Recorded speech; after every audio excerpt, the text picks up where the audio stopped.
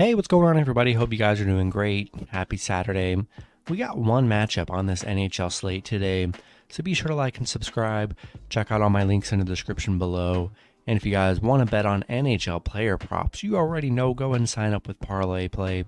Get free entries when you guys sign up, so go ahead and hop in there and take advantage. And yeah, we'll hop in it. Just one matchup today, but tomorrow we do have three, so a pretty busier slate tomorrow. So yeah, one matchup starting with the Colorado Avalanche versus the St. Louis Blues. Colorado opening up as road favorites at -170. St. Louis +150 with the over/under at 6.5. The series currently tied 1-1. Colorado losing the last matchup 4-1. Great performance from the Blues in game two. Got a road win, which is what they desperately needed. Gonna be tough to. I just still think it's gonna be tough to beat Colorado. Colorado 7-2 against St. Louis. They're 15-1 in May right now, which is crazy. The overs hit in 13 of their last 20 games played on a Saturday.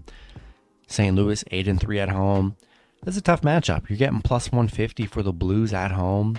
Very intriguing play, coming off a nice 4-1 win.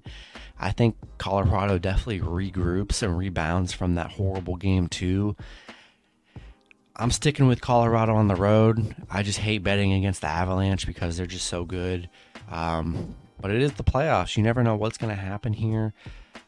I think Colorado gets it done after getting beat down in game two.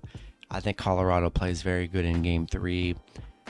I'm rolling with the Avalanche on the road and the over 6.5.